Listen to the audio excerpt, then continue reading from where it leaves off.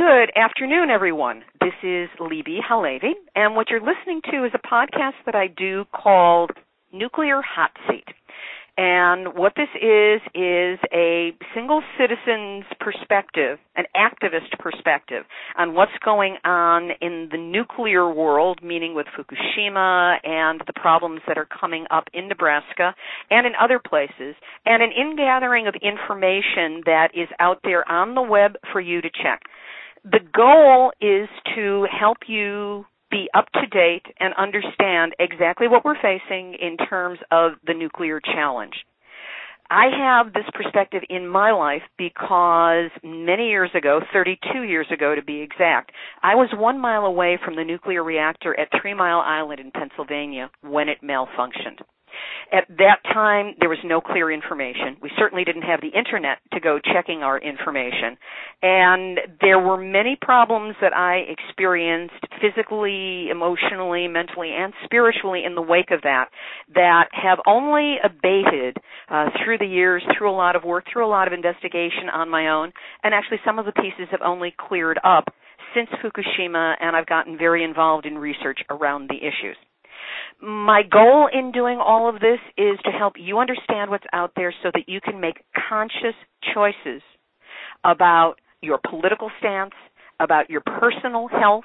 Holistic healing is going to be mentioned in every one of these casts that I do, these podcasts, and to help you become aware of how much information is not being shared out there in the world and give you access and leads to the places that do. So the first thing to cover in the news today is, of course, the situation that is going on in Nebraska right now. You may not have caught it on the news because it's strangely, if not officially, blacked out. There's a huge aversion in American media to covering the danger that currently 2 nuclear reactors are in because of the flooding on the Missouri River. One of these is at the Fort Calhoun nuclear reactor, which is 20 miles north of Omaha, and the other one is the Cooper nuclear reactor, which is 75 miles south of Omaha, also on the banks of the Missouri River. There's been horrific flooding, which of course is a terrible problem that is being faced by the people in that area. And upstream of Fort Calhoun, there are only a series of earthen or clay-based berms and levees that are holding back the water.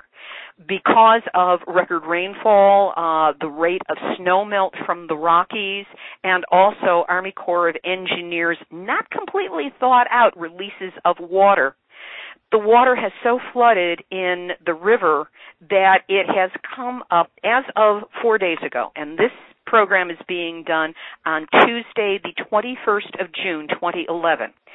4 days ago, on the 17th, it was reported that the water level in the river was up to 1,004 feet above sea level. The nuclear reactor at Fort Calhoun is situated 1,004 feet above sea level, meaning there are pictures that exist. A local reporter went by on a motorboat because it's a no-fly zone. They say they don't want helicopters overhead, but there are no current pictures of what it looks like overhead. But 4 days ago, this guy went by in a motorboat, even though the Nuclear Regulatory Commission didn't want him to, and took footage, and the water at that point was lapping up to the bottom of the reactor. Now, there's a previous event that took place on June 7th at the reactor where there was a fire. It was a level 1 alert, and it was a notification of an unusual event. This is a literal phrase that is used by the NRC to identify what problems exist at reactors. So under this category, and I'm quoting here from their materials, under this category, events are in process or have occurred which indicate potential degradation in the level of safety of the plant. No release of radioactive material requiring off-site response or monitoring is expected unless further degradation occurs. That was on the 7th of June. There was also a fire that happened at that time, And the problem with the fire was that it took out the electrical systems, and the electrical systems are what run the cooling system, so the core started heating up. The backup systems did kick in after, I believe it was 90 minutes, so that bullet was dodged. However, as the water keeps rising, and yes, they have various devices. They have sandbags, believe it or not, even though the ground is completely saturated. And what that means is that sandbags really aren't fully effective. But they have an 8-foot tube that has been inflated that is part of what is currently holding back the water. But the water keeps rising. It rose 2 feet in the last 48 hours alone. And there's still more rain. There's still more snowmelt. And it's estimated that the water can go up for many more feet and is not expected to go down for possibly 2 to 3 months. So we're looking at a flood zone and a nuclear reactor that is now, if we can believe the photo from 4 days ago, and it's gotten worse since then, is completely an island. It is completely surrounded by water. And they say that this is okay. 4 days ago they said it would be okay for the water to go up another 3.5 feet because it was safe and it would never get that high. Well, it's gone up 2 feet already, as I've said. And the problem there is that if the water gets in and shorts out the electrical system, it will lose the power necessary to circulate the water to keep the core cool. Now, this is a plant that was taken offline in April for repairs. So fortunately, it wasn't actively cranking. However, nuclear fuel rods are not like your light switch. It's not a matter of it's on, it's off, it's on, it's off. What happens is that they can turn it off, but there is residual heat that takes weeks, if not months, to go down completely. So that fuel is still hot. That's part of what the problem is at Fukushima. That plant, of course, has been offline for ever since the event happened on March 11th. But the radiation is still pouring out because it's still hot. No matter how much water they're pouring on it, it's still hot and radiating out. So that's the potential that we face at Fort Calhoun. Down at Cooper, they have also listed themselves as notification of an unusual event. It is still operational. They are still cranking out electricity at that plant.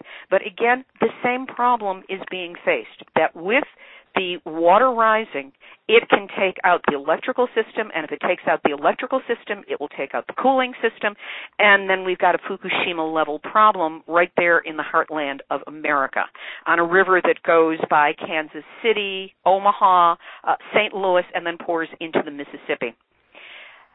Now, there's a story around this that I find extremely curious. I'm trying not to be alarmist. I'm trying not to be a fear-mongerer. Those are two phrases that are being thrown around at anybody who's talking about this as being maybe a little bit more dangerous than mainstream media is letting on. But that's the problem. The mainstream media isn't talking about this.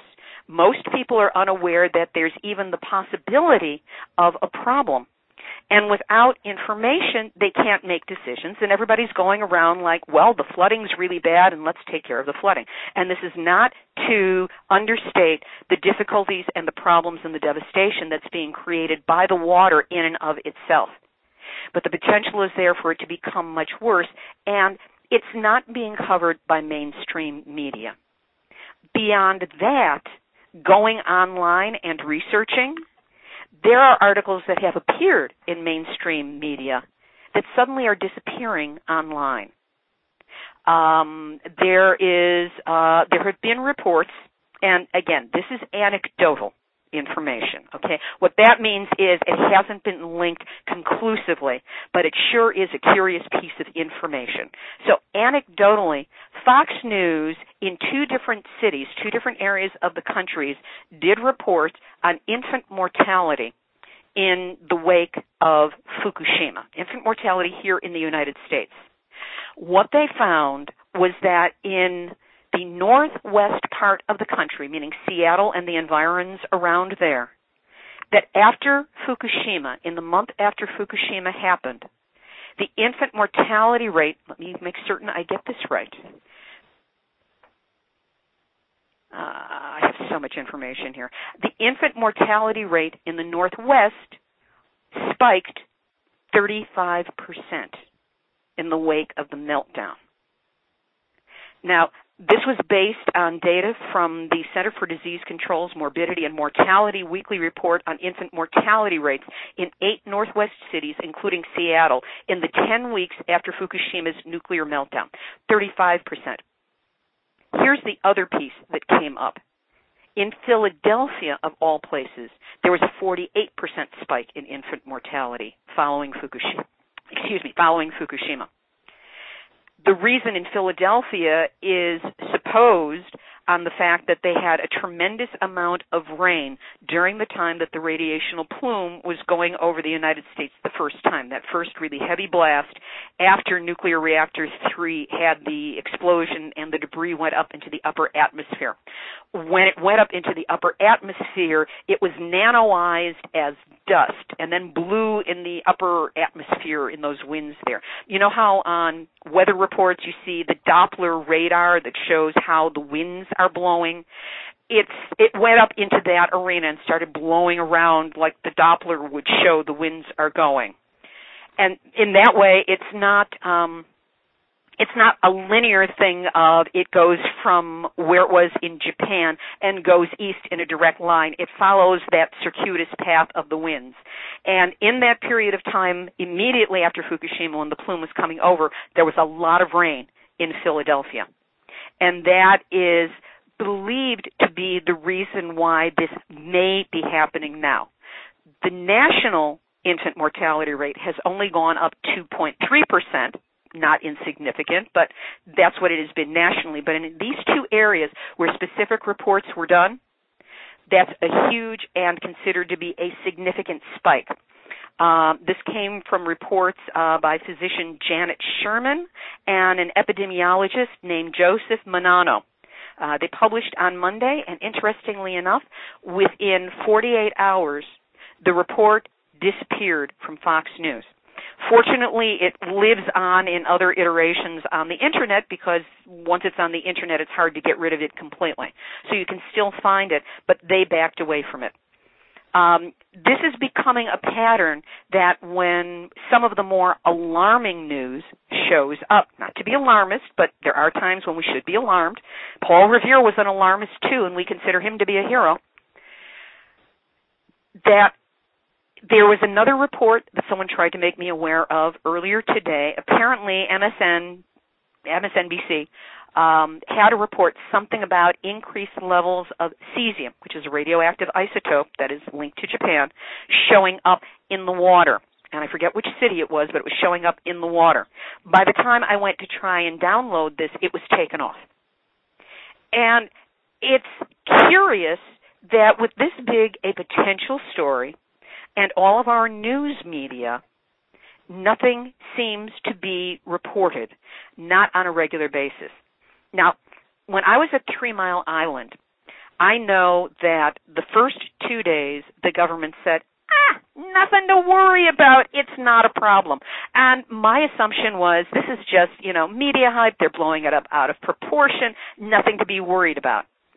Then on the third day, the ambulance went down the street with a loudspeaker coming out of it saying, close your doors and windows, stay inside, and don't do anything. You don't go outside unless you absolutely have to. And at that point, they came out more fully about the fact that there was more radiation. It had been released, though we never found out the exact amounts of it. And basically the genie was out of the bottle at that point. So in the Midwest, in the Omaha area, the local publications are all citing the Nuclear Regulatory Commission and also the Omaha Power Company. It's OPPC, I think. I would have to check that. But they're all saying, nothing to worry about. It's safe on a scale of 1 to 10. We're at a number 10 as far as our safety is concerned. I don't know about you. Again, I state my bias. I am anti-nuke, anti-nuclear reactor, anti-nuclear power, and I do not believe the government because I personally experienced the lies at 3 Mile Island. So here's the government saying nothing to worry about when the river is rising. The cooling systems are fueled by electricity, but there's no saying what's going to happen to the electricity if the systems get flooded, and the floodwaters aren't going down anytime soon. So I leave it to you to do the math. I know that I find that alarming. I also find the lack of information in mainstream media and the taking away of what deserves to be out there that people have tried to post as being quite alarming. So I guess that maybe that makes me an alarmist. I don't know. But I'm also aware of how language can be used against us to turn us off. It's like you put a word or a phrase up against something. I remember back in the 50s, all you had to do was call something communist, and people would freak out and push it away and refuse to pay any attention to it. There are words and terms that we are programmed to automatically discount information if it's labeled in a particular way. I leave it to you to make your own decisions about this. Here's another little piece that I found that was really interesting. Up in Canada, and we're talking about Newfoundland, far eastern Newfoundland, a little town called Gander. In their June 2nd edition of The Beacon, which is their little local newspaper, it was discussed how the release of radiation from the Fukushima plant in Japan could potentially be poisoning Canadian soil. I mean, if we're getting it in the U.S., they're getting it in Canada as well. And this was a concern in central Newfoundland, that there was evidence from various radiation monitors and news reports showing that because this has become a worldwide issue and that airspace is shared, it's entirely possible that Canada has been affected as the U.S. has. So even though local farmers have not had their soil and water tested, one local farmer, a woman named Nita Abbott of LA Farms, this is near a little town called Gambo, which I guess is somewhere near Gander. Anyway, Nita expressed an interest in having her land tested to ensure that what she's selling is a safe product. So the newspaper, The Beacon, contacted private testing companies, government agencies, and universities to inquire if they would consider testing the local farms. Everyone they contacted said that they were not interested in getting involved at any level. And when Health Canada, which is their national health care system provider, when Health Canada was contacted, they also reported that, quote unquote, everything is normal. Now, normal is one of those tricky words because normal is a statistical term that means being right smack dab in the center of a graph. So something can be bad but still be normal because there's a lot better, but there's a lot worse as well. So what's in the middle is the statistical norm.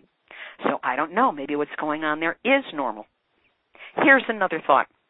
Are you familiar with the word snafu? You know, something's got a snafu. If you don't know the origin of that term, what it stands for, the initials stand for, it's a military term, situation normal, all effed up. And you can put in the F of your choice on that one. So if everything is normal, according to Health Canada, it may be normal, but it may be snafu'd. Now, there are other problems with Cooper and Fort Calhoun in Nebraska. According to the San Francisco Chronicle yesterday, they said that there's a sand shortage. People have been putting so many sandbags up along the river that because the river rose to within 18 inches of forcing the shutdown of Cooper nuclear plant. This was as of yesterday. Stopped and ebbed slightly, but they still need more sandbags. They're running out of sand.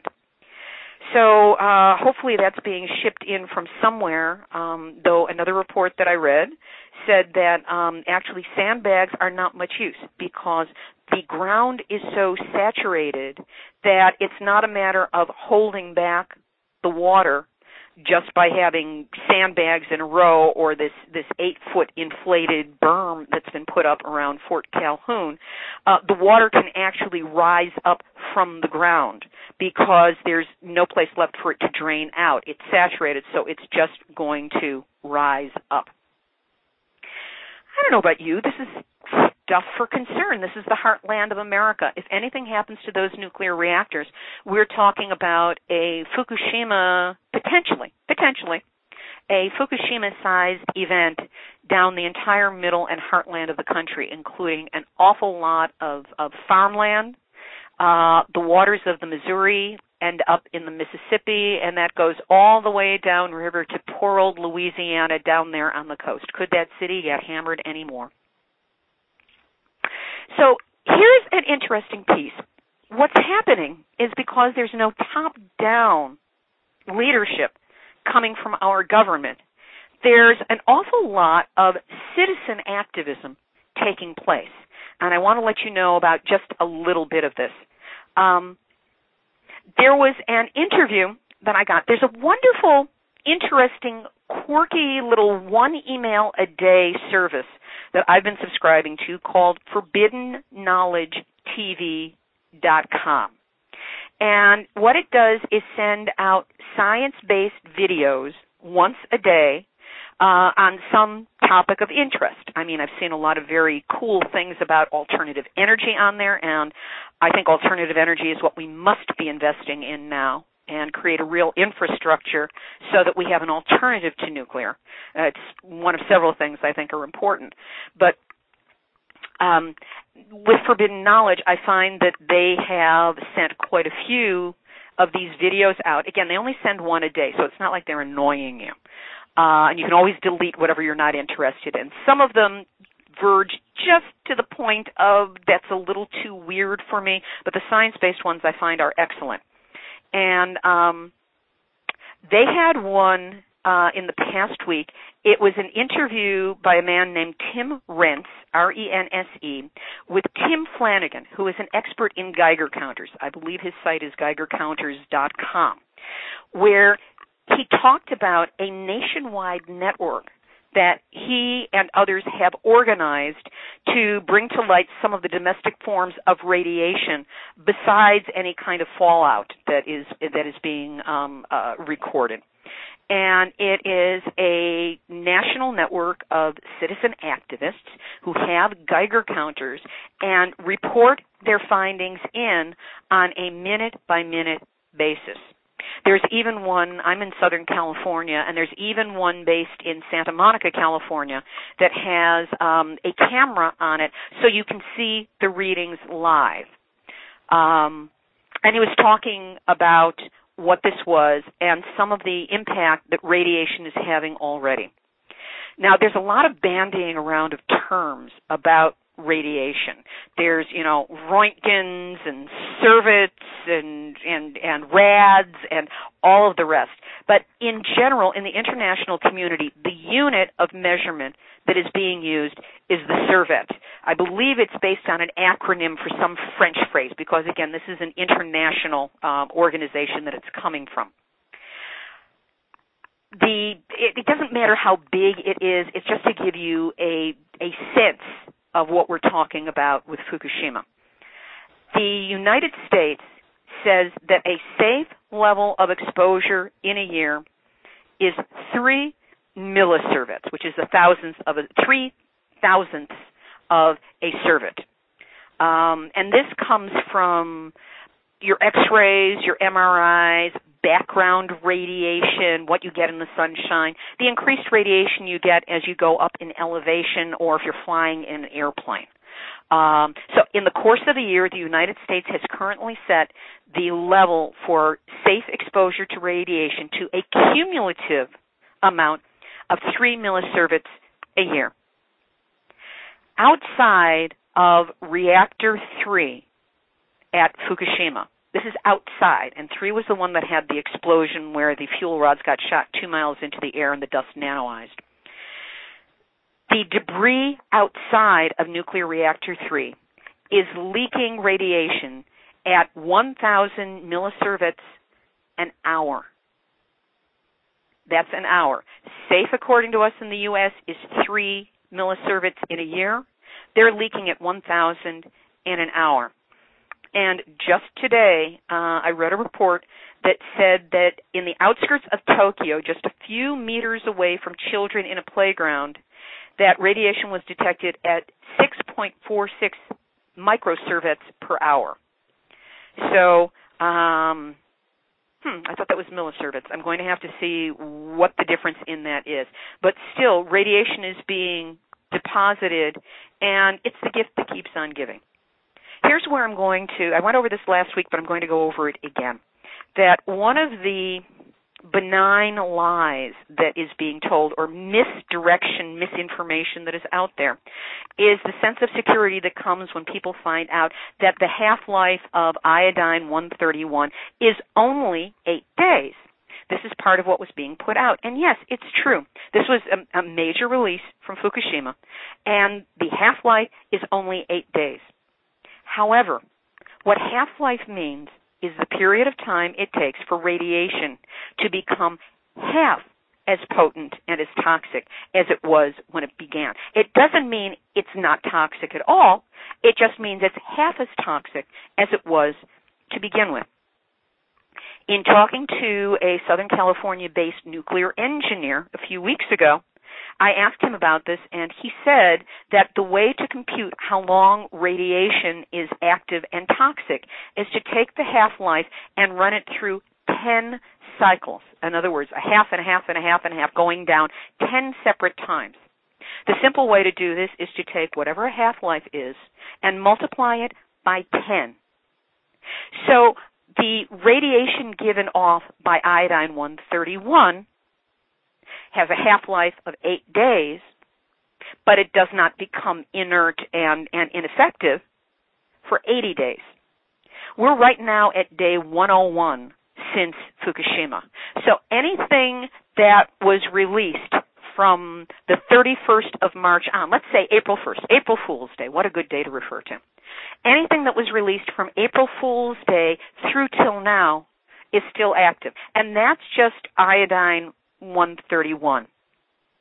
Plutonium, which was in the fuel rods that got exploded into the upper atmosphere, plutonium has a half-life of 24,000 years, which is bad enough in itself. But then you start running it through the half-life cycles, and quite frankly, 10 isn't enough with a number that big. But let's say it's only 10 cycles until it becomes inert.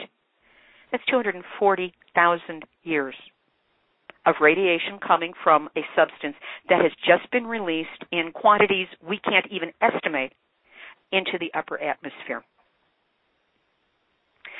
Now, if you want to know, I will be posting, there's a website being built for Nuclear Hot Seat, and I will be posting all of these links for you. I hope they're still live by the time I do, so that you can get this. As I said, Tim Flanagan is being interviewed by a man named Tim Rentz, who has a website. I cannot recommend the Rentz website simply because it has a lot of very wild, far-out, Illuminati kind of stuff on it. This report happens to be good. It's solid. He's talking with somebody who is a scientist and who has direct knowledge and has done his own testing. Because radiation is showing up in water according to his tests in Arizona. It's shown up in the San Francisco Bay Area. And I think next week I'll do a search and see how many different cities have actually reported that there's an increase in radiation in their water. It's out there, folks, and it's not going away. Earth is a rock in the middle of a bubble, which is our atmosphere, in the middle of absolutely nowhere.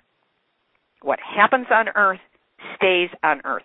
So the radiation currently being released into the atmosphere is not going anywhere except staying in the atmosphere, landing on the planet where it gets into the food chain, into our bodies, and here's the equation nobody's talking about. Uncontrolled radiation like that. We're not talking about medically controlled radiation. We can have our debates about that, but that's not what I'm talking about here. But radiation in the environment, loose like that, equals cancer. My hero these days is a man named Arnie Gundersen, who has a site called fairewinds.com. F as in Frank, AIREWINDS.com. Now, Arnie, God love him, used to be a nuclear engineer. He ran a nuclear power plant. Then he left the field and became a private consultant, but he also became a high school teacher.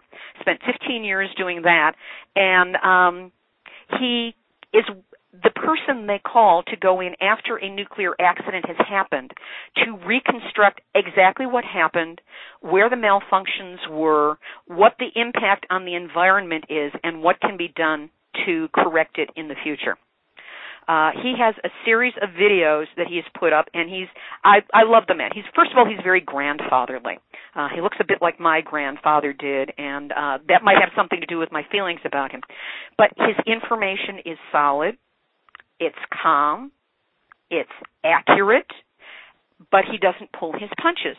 He has already labeled Fukushima. I don't have the exact quote in front of me, but what he said was approximately, it's the worst industrial accident or man-made accident ever to occur on the planet.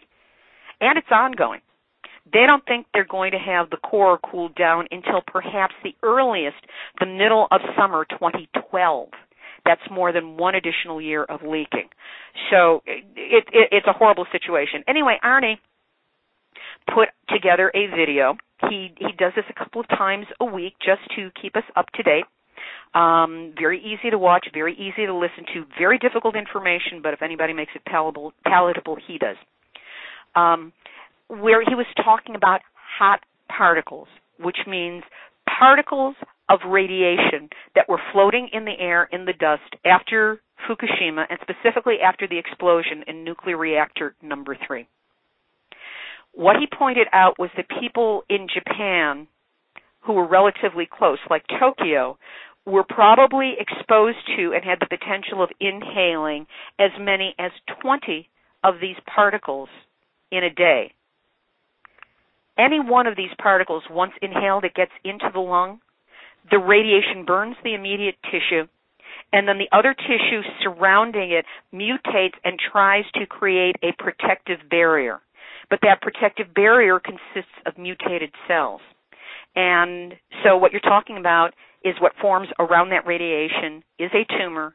It is cancerous, a single particle. So that was over in Japan.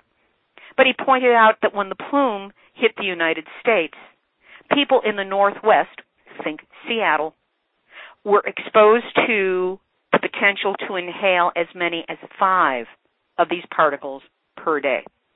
This was at the peak.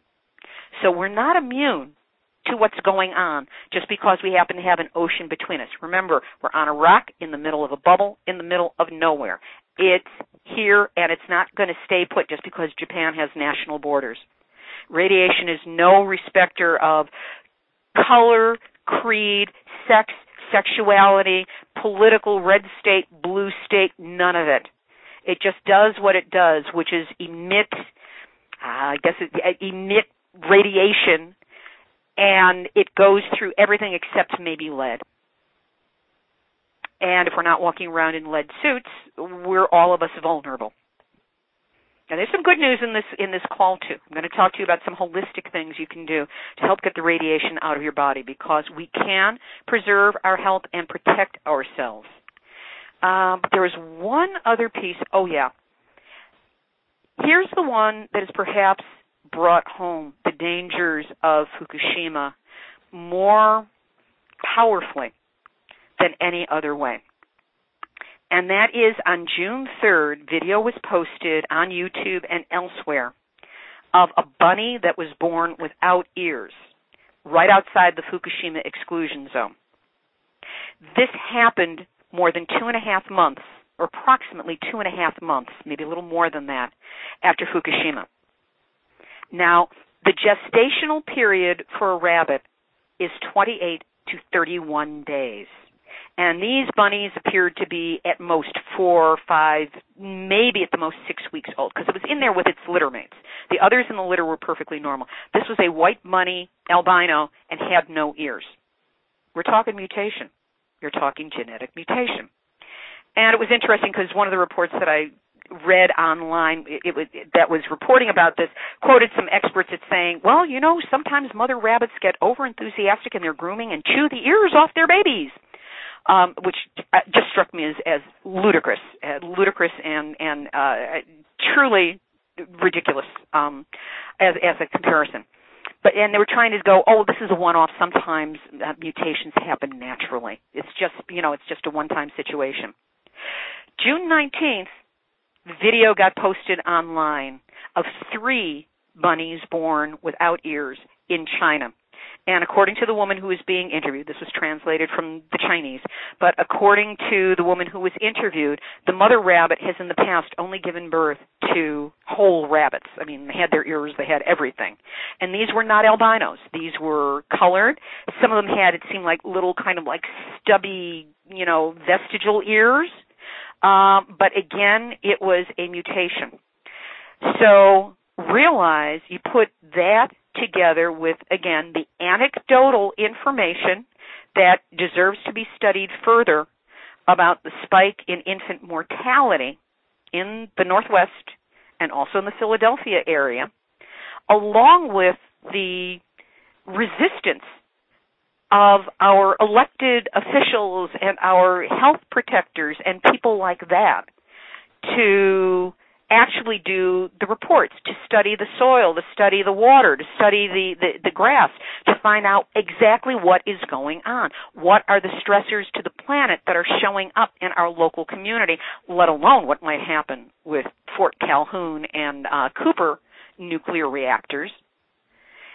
And it's kind of curious that we're being kept in the dark. Of course, the nuclear industry spin mechanism is working overtime to convince us that the man behind the curtain really isn't there and that the emperor is really wearing clothes.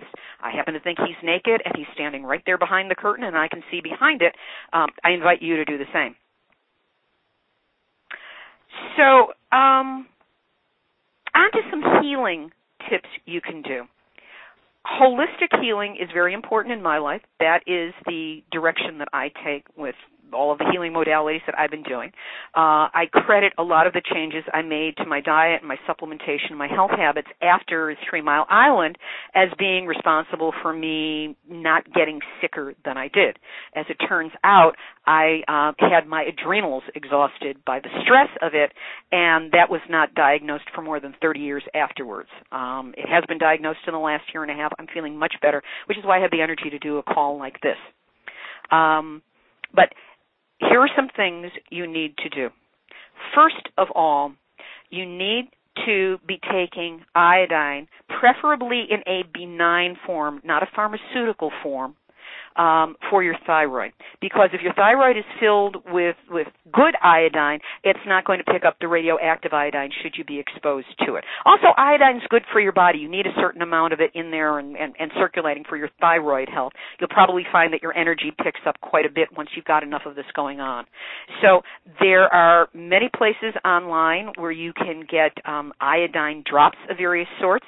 It's usually couched as some kind of a sea vegetable-derived product.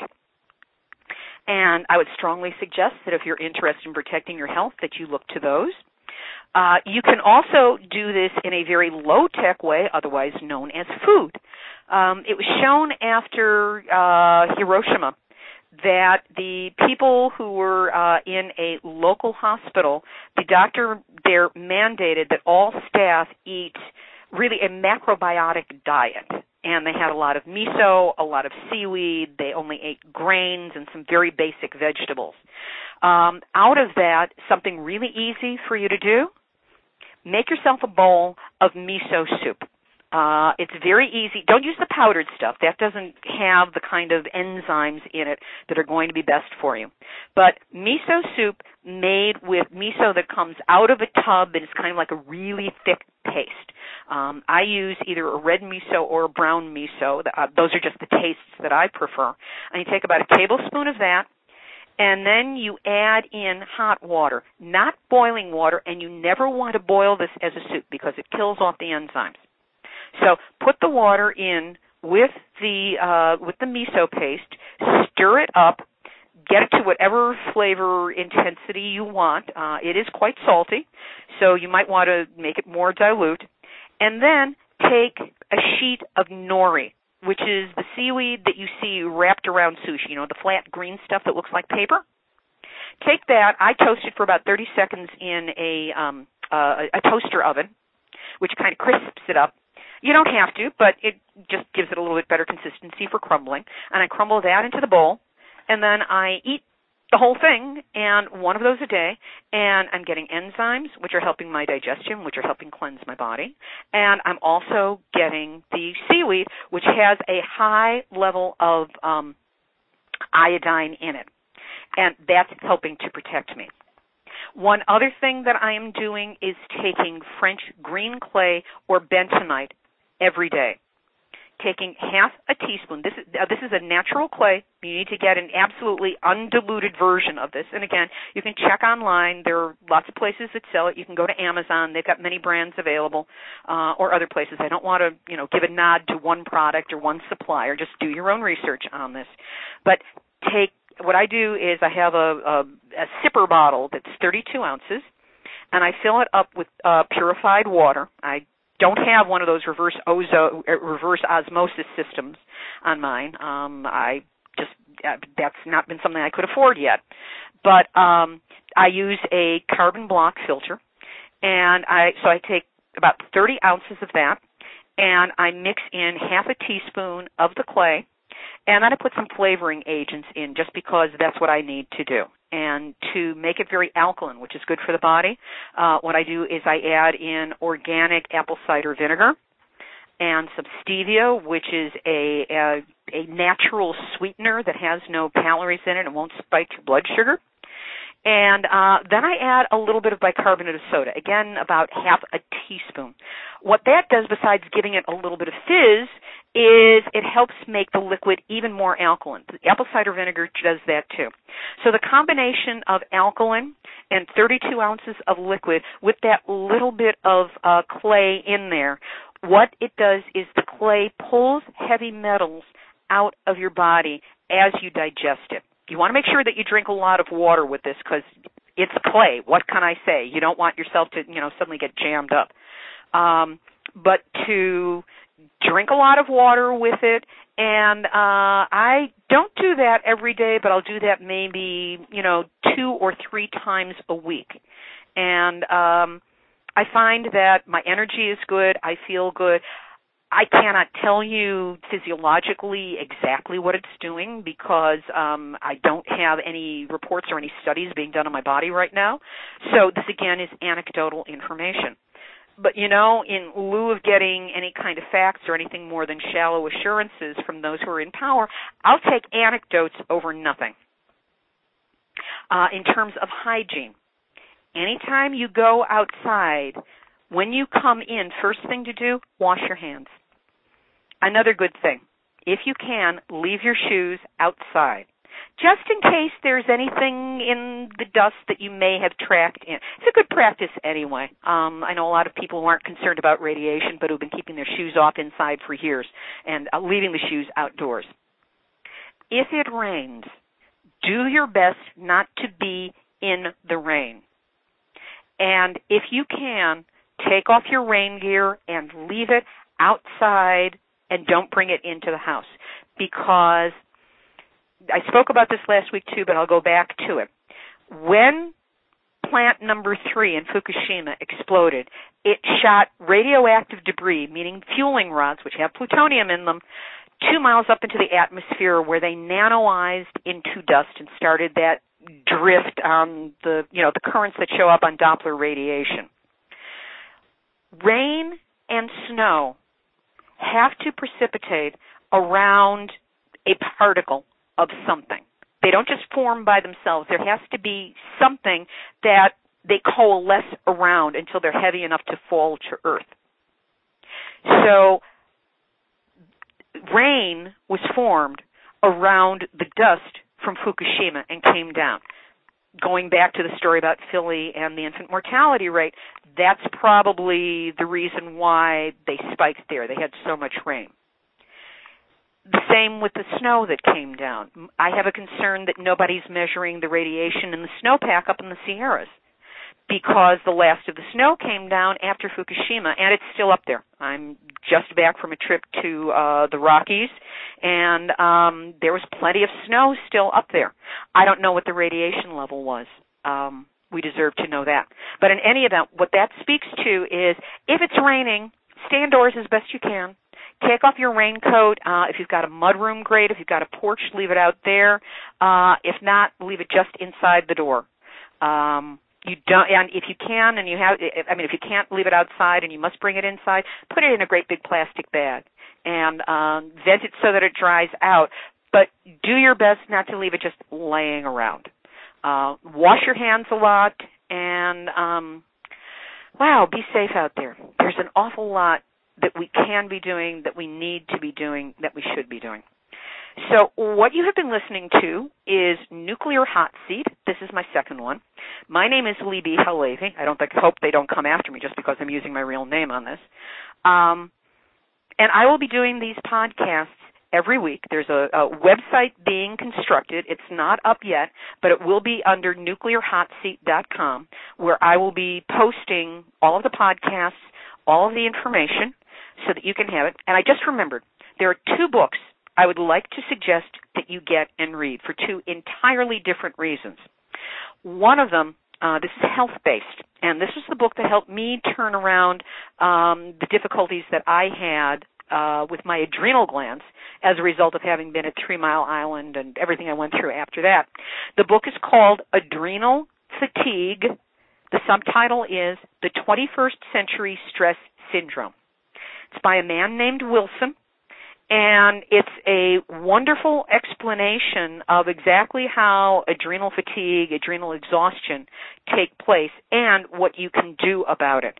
There's a quiz inside of it that I suggest you just turn to and you take immediately. It's many pages long. It's very elaborate. It reads out in many different ways, but that was how I was able to self-diagnose before going to a holistic practitioner who then confirmed the diagnosis for me that, yes, I did have moderate to severe adrenal fatigue. With adrenal fatigue comes from stress. And given the information out of Japan, the physical stressors on our body, in addition to whatever we're going through in our personal lives, we all need to be taking care of our adrenals because they're a master gland in the body. They're actually above the thyroid. If you've got a thyroid problem, you've got an adrenal problem too. And by taking care of the adrenal, you might be able to clear up your thyroid. In any event, that's one of the 2 books I want to recommend because it's a way for you to be more informed in taking care of your health. Here's the other one. There was a man back in the early part of the 19th century, and actually he lived until the 2000s. He was very long-lived, 101 years. A man named Edward Bernays, B as in boy, E-R-N-A-Y-S. He is considered by many to be the father of modern public relations. He was the first one who really systematically and scientifically figured out how to manipulate people into having a belief that they think they came up with by themselves. I've been reading a book of his, a very slender book, which was originally published in 1928. The book is called Propaganda.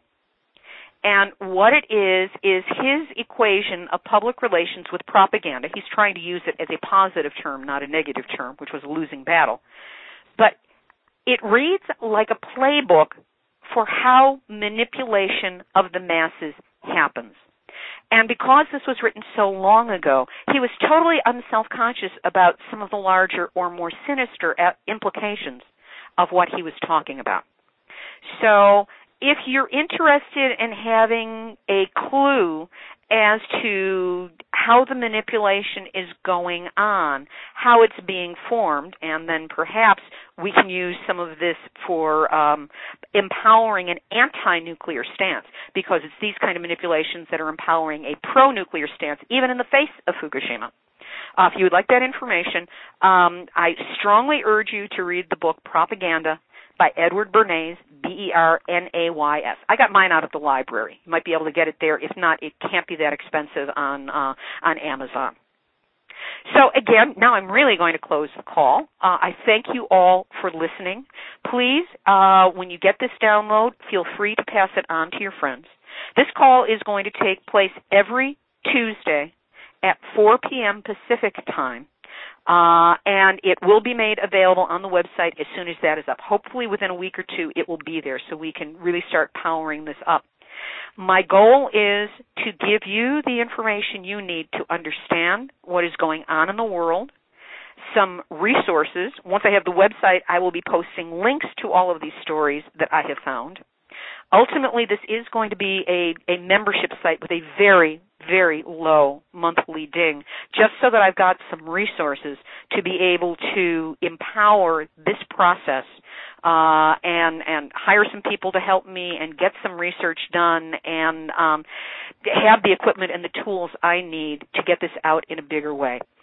I know how much suffering I needlessly went through in the wake of 3 Mile Island simply by not knowing what I needed to know to take care of myself, take the proper precautions, and find my way back to the health that I deserved, and spent more than 30 years not having the energy to live the life I wanted to live and not knowing what the source was.